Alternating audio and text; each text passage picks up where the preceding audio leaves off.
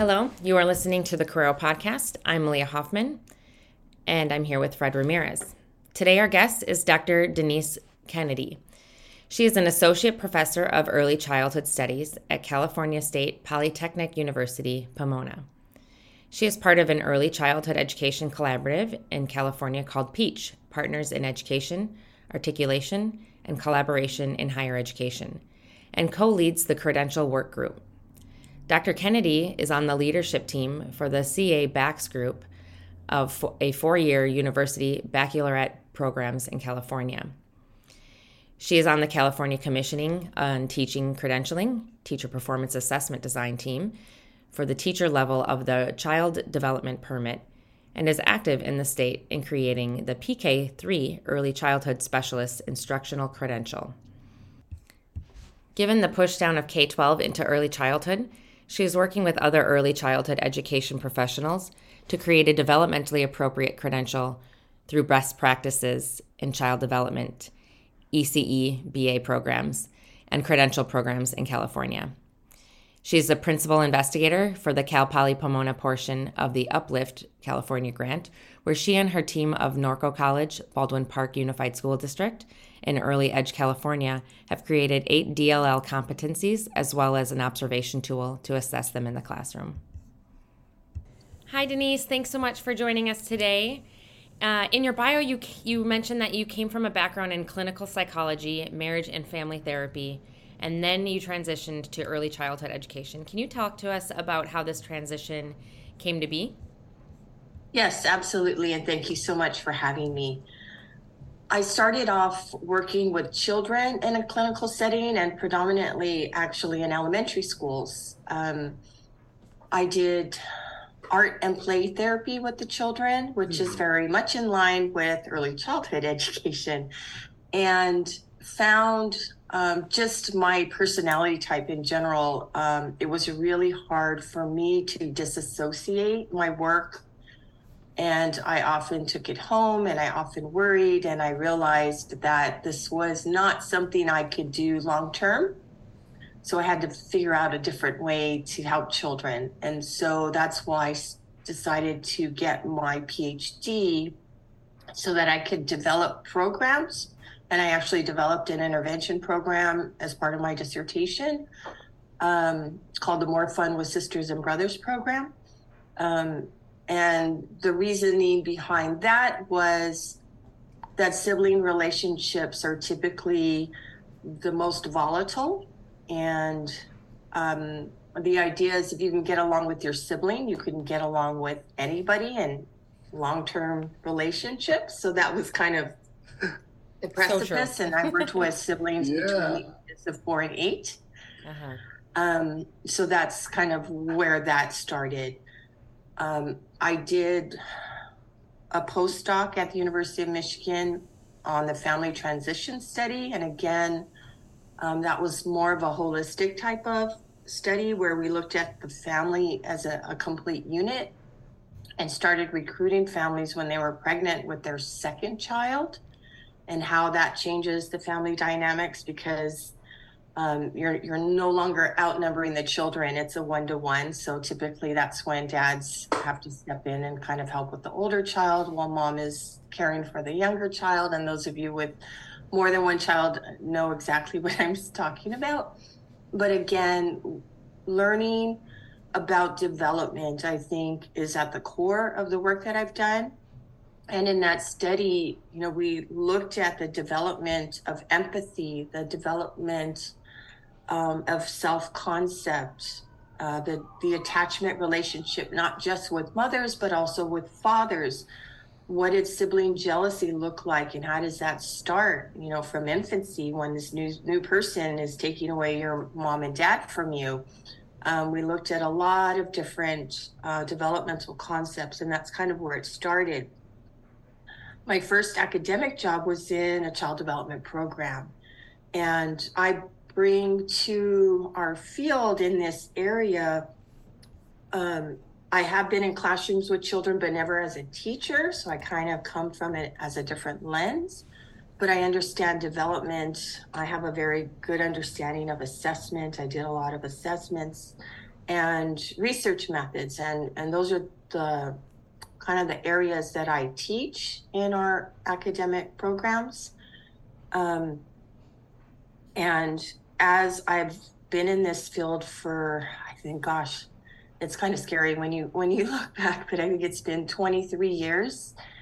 And I've learned a lot more, and have such a huge respect for teachers in our field, not just in early childhood, but all across the board. Especially it's super hard to be a teacher nowadays. Yes, but it's always been hard, and I do not think teachers have ever been given so you know, the respect and the pay and just everything that comes with it, because you're really preparing the future. And if that's not one of the most important jobs that we should revere, I don't know what is, honestly. You know, Denise, you talked about a lot of different things, and one of the things that I think we have in common is the most of my work has been in families and schools, and dads, and the importance of how dads' roles are. But one of the first things that you mentioned about just looking at your own personal life was that you were bringing a lot of stuff home. Can you talk about that, and do you bring this up within your courses on how pre-service teachers could maybe not try to bring everything home? Because I think just for myself, there's that healthy balance because there's a lot of my colleagues who are teachers say they just disassociate everything once that bell rings. And I'm coming in from like a secondary background, that they start when the bell rings and they stop when the first bell rings early in the morning to the last bell. That's their teaching role. And I'm like, I'm different, because I just can't stop. So do you talk about this, and what and how do you work with your pre-service candidates? Absolutely. I have stories. I'll tell you some stories that kind of lead to that. As I mentioned, I did a lot of art and play therapy in my work in the elementary schools. And then, the other thing I want to say is those that choose to work with younger children, I think, not always, but very often, you care about the children and you take more time in their care. So it's not just about teaching, but you have a little less leeway on having to teach so much content, but actually working with the children in different aspects. So I've worked in and grew up here in the Los Angeles area. And, you do art and play therapy with children. You have them draw pictures and you have conversations. And oftentimes when the time that I was spending with a child would be finished, I would offer them to take their artwork and complete it at home. And what do you do when a child says, I don't have crayons at home? And as a teacher, as someone that is working with children, this unfortunately will happen more often than not, where children do not have supplies, they do not have access to things. And what do you do? And one of the things I like to teach my students, I teach the child, family, and community course in our program. So in early childhood, that's one of the aligned curriculum courses, and it's a very lower level basic course, but it really gives them a good understanding. I have every student create a resource book for the community that they want to serve. So if you're going to teach in this community, you need to have a resource book for every possible resource you can imagine not just healthcare and dental care. Where do they get clothes? Where do they get shoes? Where do they get food? Where can they get supplies that that someone might donate to them if they do not have them? Everything under the sun, because it's so important. And I really often try to also ensure that wherever they end up in a job somewhere at a school, that community might look very different from the community that they know and understand. Right. You really need to understand that community. It's so important to do that. And that's where it starts. In terms of the emotional part of it, that's the hard part, Fred. And I think we all know that. Part of it is knowing what your limits and boundaries are and how far you can cross or how long you can continually do that without, little pieces of yourself starting to fall away. And so it's a balance. But I think talking to other teachers, talking to other people, to navigate those things is really important as well. And self-care, especially today, I think is even more important. Yeah, and I think that especially in newer teachers, that burnout is really high because they don't know how to set those boundaries. And they, especially in California, right, they're working to clear their credential, they're in their induction program, and a lot of times they're moving from different grades every year. And they want to just prove themselves to be like unreplaceable or irreplaceable, right? And so that burnout can be real. So after they clear their credential, they might be faced with like, man, what did I get myself into? It's so true. Yeah, it's so true. Yeah. It's so true. But can you tell us about your work with Peach? Yeah, absolutely. Peach is a higher ed collaborative. We originally started out, it's been since 2010.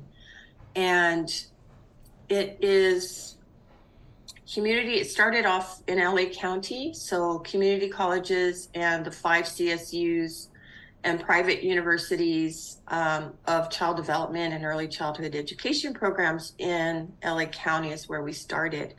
We also collaborate with school districts. It was funded originally by First 5 LA, and we created these work groups. So we went through articulation between the community colleges and the 4-year universities on courses to make sure everyone was articulated so that we had an associate degree transfer. We looked at all the baccalaureate programs. We looked at the child development permit. So it's evolved quite a bit, and it's statewide now.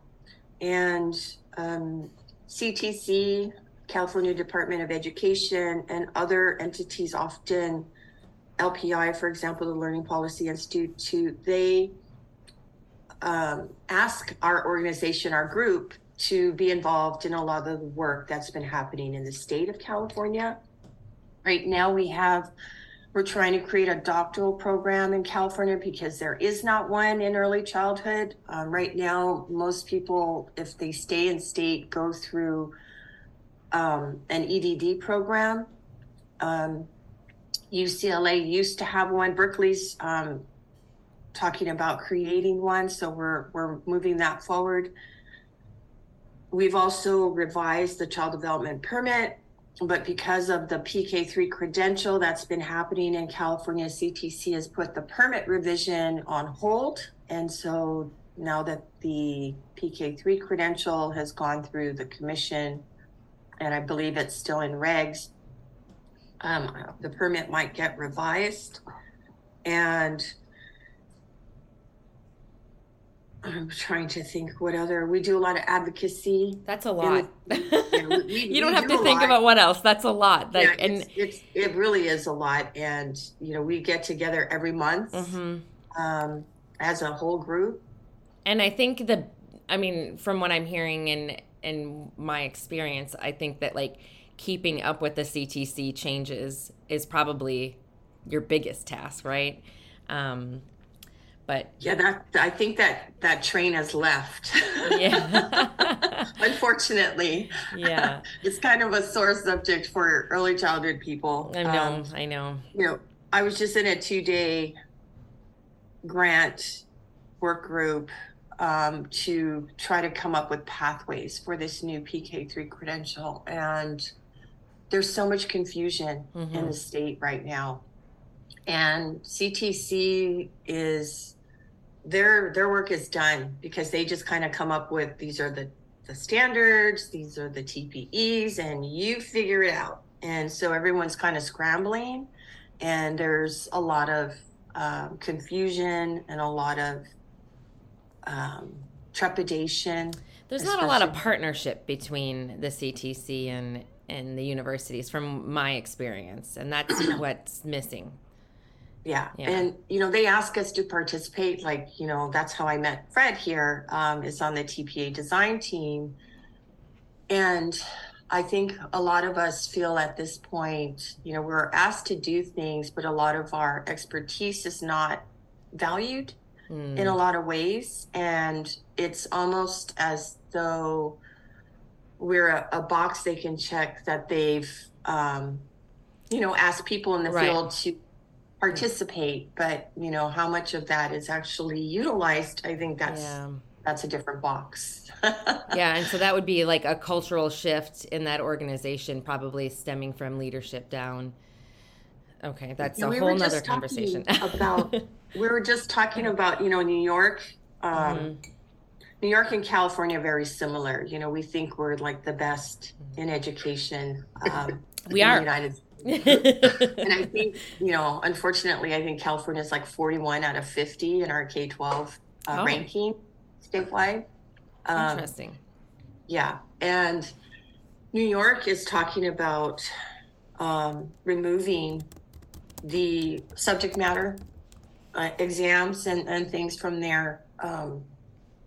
Even the Praxis 3, a lot of states are getting away from that. So we're hoping that California does the same, because that, I'm sure this, but liberal studies and liberal arts programs, CTC has given them a pass on having to take the subject matter, the CSET exam, whereas our programs, pardon me, we feed into multiple subjects, credentials, and our students still have to take those exams, and they are barriers for our programs and our students. And so we're hoping, but the conversation was, again, it's such an archaic system that has not changed, right? At CTC and the way they do things. So we're hoping that there might be a shift. Who knows? We can only hope. Yeah, because for many years we were trying to. I remember when I first became a professor here in California, and that was 1998, 1999. And then even as a department, and during that time, and then even as a department chair, always contacting the state, just because the CBEST has been such a barrier. And asking, well, if students are getting A's and B's in math and English and writing throughout their undergrad, why can't we just count that? And fortunately now Governor Newsom signed that new bill into law, but we see how long that's taken, because many of us have been trying to, and it doesn't make sense how we're complaining about teacher shortages, but there's still all these little things that need to take place. And so I thank you for the work that you are doing, and that advocacy that's there, because things are only going to get worse. They're not going to get better. And so we need people at the higher ed level to really expound their voices, because without people doing it, there's not going to be change. But what do you do with your Uplift grant work? So that grant excuse me, that was part of the 2-day meeting we had yesterday. It's a $4.5 million grant, and it has 3 teams. So Sac State, Cal State Bakersfield, and Cal Poly Pomona. And part of the work that we've been doing at Pomona has been really transformational in a lot of ways.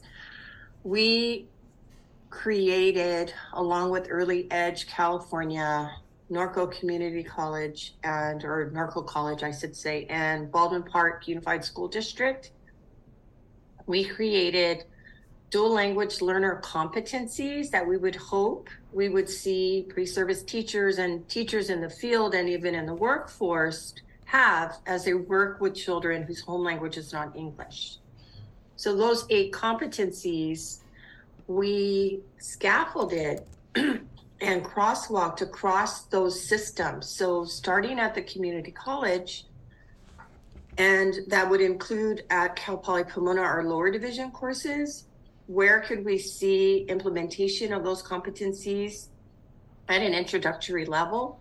And then as we get into the upper division breadth and depth of our work at Cal Poly, where would we see those? And then also at the school district, we do not think we ever really master any of these skills until you're actually working in the field. I mean, when you're actually being involved, with parents and families and doing all these other things.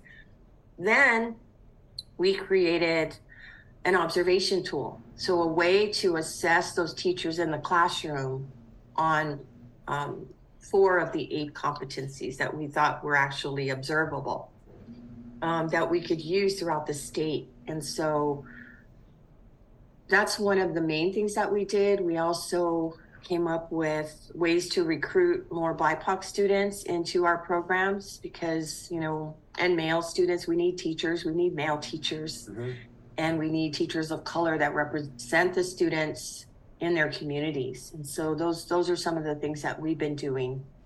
Each team has worked on other things. I think at Sac State, they kind of revised their program to align with TPEs and created practicum, which is our student teaching in our programs, things like that.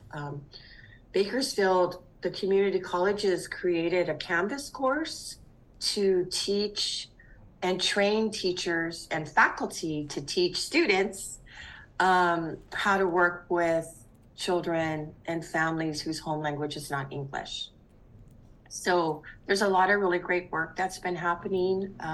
Now we've kind of shifted part of the grant to create these pathways for PK3. So there's 7 teams of CSUs, community colleges, and district partners to come up with different pathways on what that PK3 credential might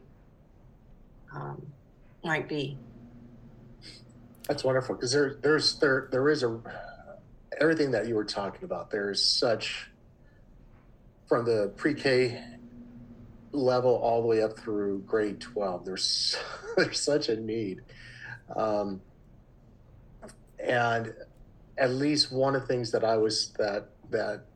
we've been seeing is the legislative part, that maybe we might get more BIPOC students in if we didn't have all this legislative stuff that's in there. Because one of the first things I'm thinking, at least in secondary, is that fifth year of study. Many students need to take another loan out just to get that in, and a lot of students aren't able to work during that time. And there's I've written everything down. I have my little master plan of this is what we could be doing, and but yet it's that legislative stuff that really needs to be going on. Is any of your work or people that you know that are working on that legislative side? We are. I mean, Peach is very involved in working with legislators in the state. We can only do so much, I mean, all of us are full-time faculty, and you know how we have all this extra time to do all these extra things. Exactly. So it's hard, you know, but there is, you know, we have numbers, and so we kind of help each other and do that. It's really difficult. You know, there's a lot of money. CTC has grants for residency grants and other things like that, planning grants for programs. For some reason, there's a push for ITEP, but ITEP programs are, I'm not sure, I'm sure you have ITEPs at Fullerton. Can you talk about ITEP? I'm not sure I know what you're talking about. It's an integrated teacher program, so you get your bachelor's and credential in 4 years. We don't have that at Fullerton. Okay. It's hard. It's hard because, going back to what you said, Fred, it's very intensive. Students have to go to summer school, which is not covered by financial aid. They have to take a lot of extra units. They probably cannot work because they, you know, have to do their clinical practice, all of that. The other thing is, depending on the district that hires them, a lot of students in ITEP programs would be at a disadvantage pay-wise because districts count when they graduate. And if you're doing it all together, even though those credential programs are considered post-bac, the districts do not count them as such because they go by your graduation date. And you cannot graduate in 3 years in an ITEP program because you won't have enough units. So there's a lot of issues that legislators and CTC and other people do not understand at the ground and kind of what's happening and how that impacts, because I would not want a student to come through my program, yes, to get their degree and credential in 4 years, but when they start their job, they're always going to be at a disadvantage with pay because those credential courses did not count as post-bac. Wow.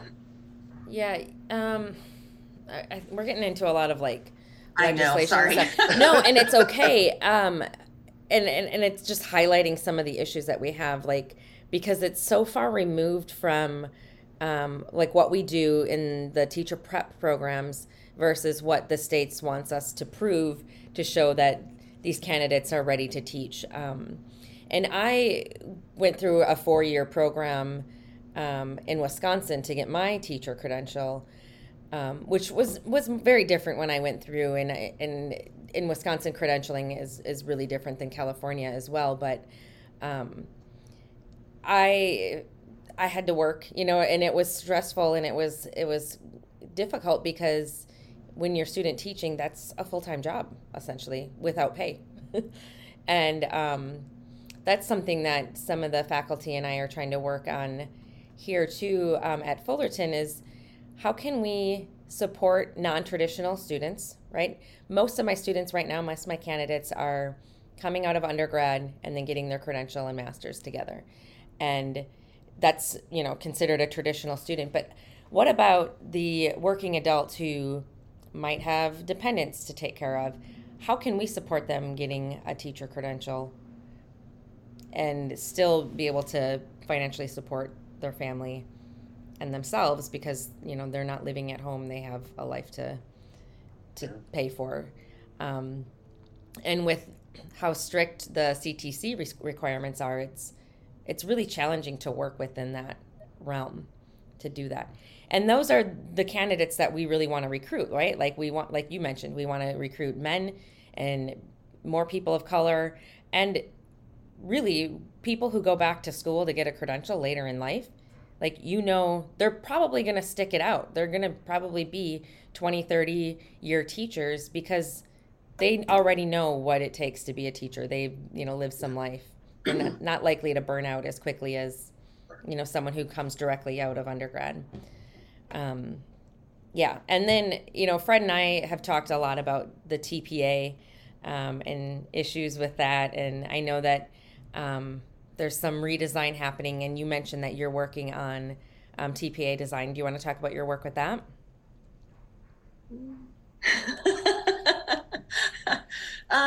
It's been very interesting, I think. I think the challenge has been that, and I'm finding this more and more, and it's that idea of rolling a boulder uphill. And for us in early childhood, the hill just keeps getting bigger and bigger and bigger. The lack of understanding, I think, is what is really difficult. The push down of K-12 into early childhood is not what we hope to see. We hope to see a push up of early childhood through third grade, and partly because our programs, we teach the subject matter, but in a way where we give our students in our programs the pedagogical skills. So we're not just teaching them math, we're teaching them how to teach math to children. And they actually go into a classroom and have a lesson plan and implement it. And we do that with science, we do that with language and literacy, and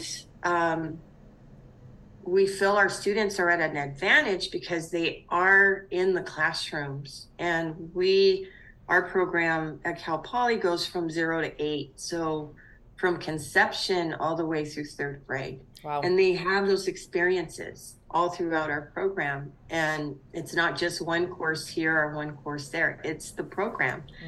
And I think that the design team is fantastic in that the variety of people that are contributing, I think, is really helpful and beneficial. But it's hard to push that boulder up when the people at the top don't see you because the boulder's in the way. It's kind of how it feels.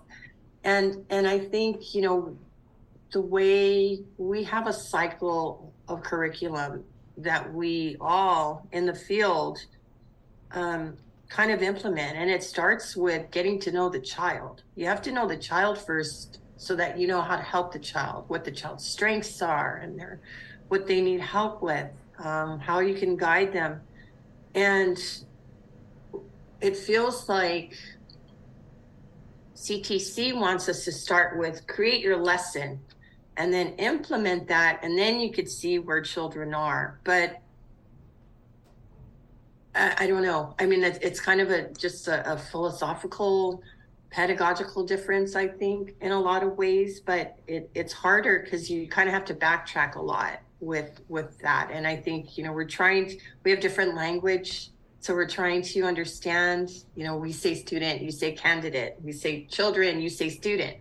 So, there's just a learning curve, I guess, would be the right thing. Yeah. So my hope is that I think the TPAs are very, very valuable because of the reflective components that students are asked to do, to really think about why they're doing the things that they're doing in a classroom, and what would you do differently? And I think as educators, we all do that. I know I do that every time I teach a course. Well, what can I change? How can I make this better? And it's such an important part of teaching, I think, in any grade, right? It's my fear right now is that the work that we've been doing for the teacher level of the permit, that CTC is going to say, well, let's just morph that and morph the kindergarten TPA or the multiple subject TPA, and here's the PK3 TPA. And that's kind of what I see happening. Yeah. And that's a fear because it should not just be doing what's easy to get it out quickly. It should be more meaningful, I think. Yeah, because then we spend a lot more time trying to adapt it and then figure it out and then reteach it and then redesign the TPA, and it gets a lot messier. Yeah. But to your point about the reflection piece as a teacher, that never goes away.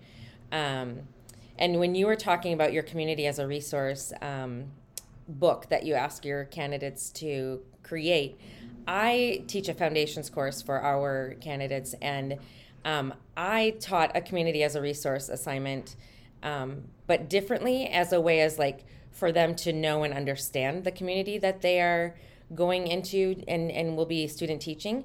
But I really like your take on it. And so as you were saying it, I was like taking mental notes, like, I'm going to revamp this assignment to be a product that can support the families instead of themselves. So thank you for that little gem. Oh, yeah. And then they present it on a PowerPoint. It's fantastic. Yeah, you know? I like that. Yeah. Good. I like that. Thank you for that. So let's switch gears because I know we're going down that rabbit hole of what we want education to be just because of all this stuff. So Denise, can you share some of your success stories of working with candidates or students, and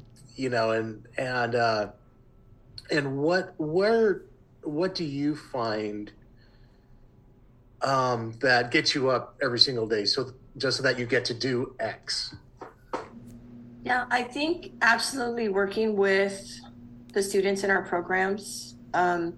I, in the past, have mentored first generation students, and that's been really, really rewarding. I have like a really weird background. I was raised by a single mother who was not born in this country, and so I would consider myself a first generation college student, even though my father was an engineer, but they divorced when I was 1. So I lived with my mother and consider myself first gen. And part of that is just no one is there to help you with homework, filling out applications, student loan information, just all the things you have to do. And then let alone navigating college, navigating a lot of other things. And I understood that and understand that. So I think mentoring first gen students has been rewarding in the aspect of just being that person they can come to and ask, what may seem a really silly question, but it's not, because how are you supposed to know if no one's there to guide you? And I've had so many students. I've had 4 get their PhDs. Wow. That were first gen. I would say 95% have master's degrees. That's amazing. And or credentials. So it's been really fantastic. And, I do research. So I often have research assistants, and I mentor them as well and get them presenting. So I think just that mentoring and guiding is probably one of the most rewarding things. But also teaching, I teach the class everyone hates in our program, which is the research methods class. And it's like, oh my God. That's the best class. Fred, I was like, oh my gosh, that's Fred's favorite. Yeah. I'm with you, Fred. But, my first question is, how many of you get articles and you skip through the method section? And they all say yes. Well, we're going to learn to read that method section in this class. And I let them all choose. They all write a research proposal and they choose their own topic, whatever it is. It could be anything that they're interested in. And just seeing the light bulbs go off, and that's the class where I see it the most. I mean, I have it in other classes, but the light bulbs, when they get and then you're like, yes, I like, it's just the best feeling. It really is the best feeling. And even, when I counseled kids in elementary school, you have those wins with kids. I remember a little boy, he was in 2nd grade, and he came to the school mid-year, and he was very smart. So he would finish his work and then get in trouble in class because he didn't have anything to do. So the teacher would send him to me, and we would go. He was a little overweight for his age, and he didn't have a lot of friends. And, in elementary school, handball's like the thing to do, right? So I would take him out of class, and then him and I would just go on the handball court and play handball. And he got really good at it. And his father bought him a handball and he would play against the garage. And then he started making all these friends and lost some weight because he was active. And just the change in his personality and his behavior in class, I mean, everything just changed. And, you have those wins and it makes all the other stuff worth it, I think. It does. When you can impact children and students in a real positive way.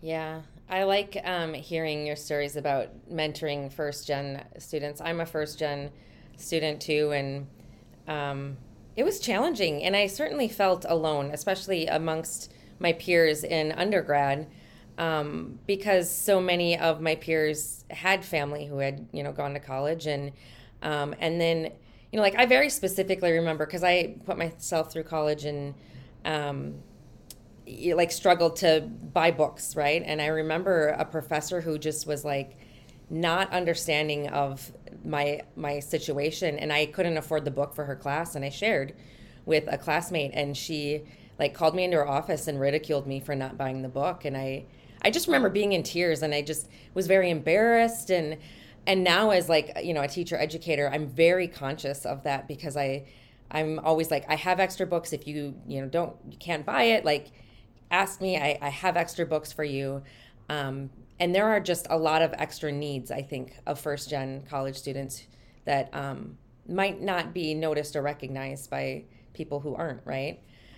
So I like hearing that success that you've had with that population of people. That's amazing.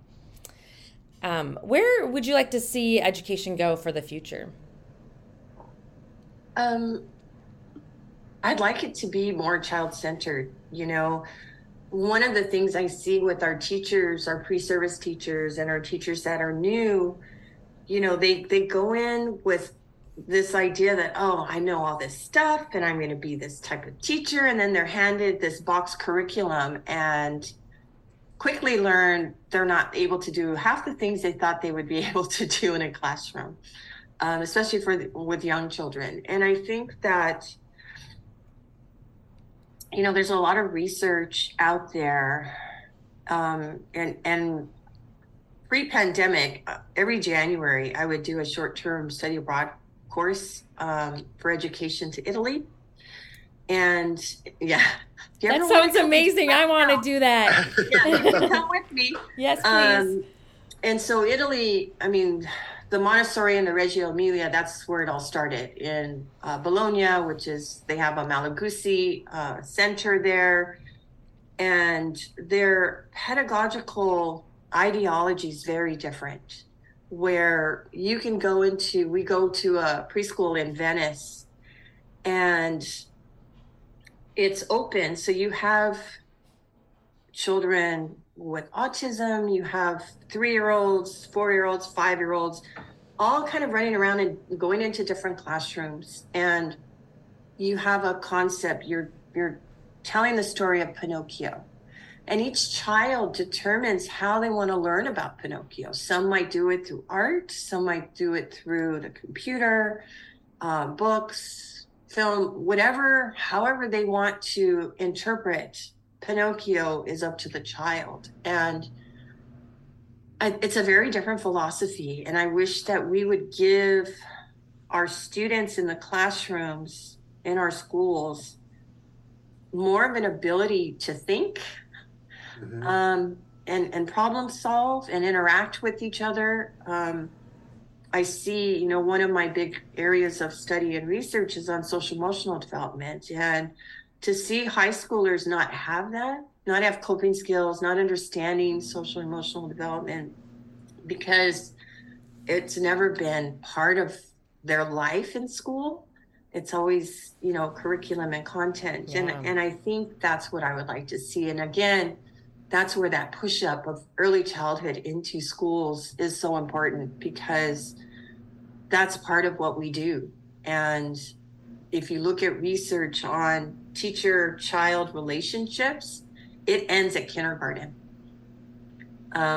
which is really unfortunate because teachers don't have the time because they have all of these box curriculum things they have to do and high stakes tests they have to implement and teach the kids to the test, rather than having them think and critically and learn. So it's a big wish. Yeah, that experience sounds transformational. Like, yeah. Do your students find that just like their most impactful experience in the program, like the ones who are able to go? It is. I do some cross-cultural research because, a lot of my students are first gen and they've never been out of state, let alone out of the country. But when they see the education system, how different, I also have them meet with college students in Italy, and their college is very different. It's all self-directed. They don't go to classes. They learn things, and if they need help, they find professors to help them. It costs $500 a year or euros a year to go to college in Italy because the government pays for it. That's incredible. Yeah, it sounds like we should move to open Italy, our own schools. Yeah. Well, not only that, but open in our own school, because one of the things that I've always harped on our secondary ed pre-service teachers is I would always tell them, if you really want to know how to teach, go down to pre-K 3. That's right. And watch, just watch. And they're like, well, in my math, I'm like, one of the problems that we have in secondary ed is that we're training you to teach math. We're not training you to teach children how to comprehend math.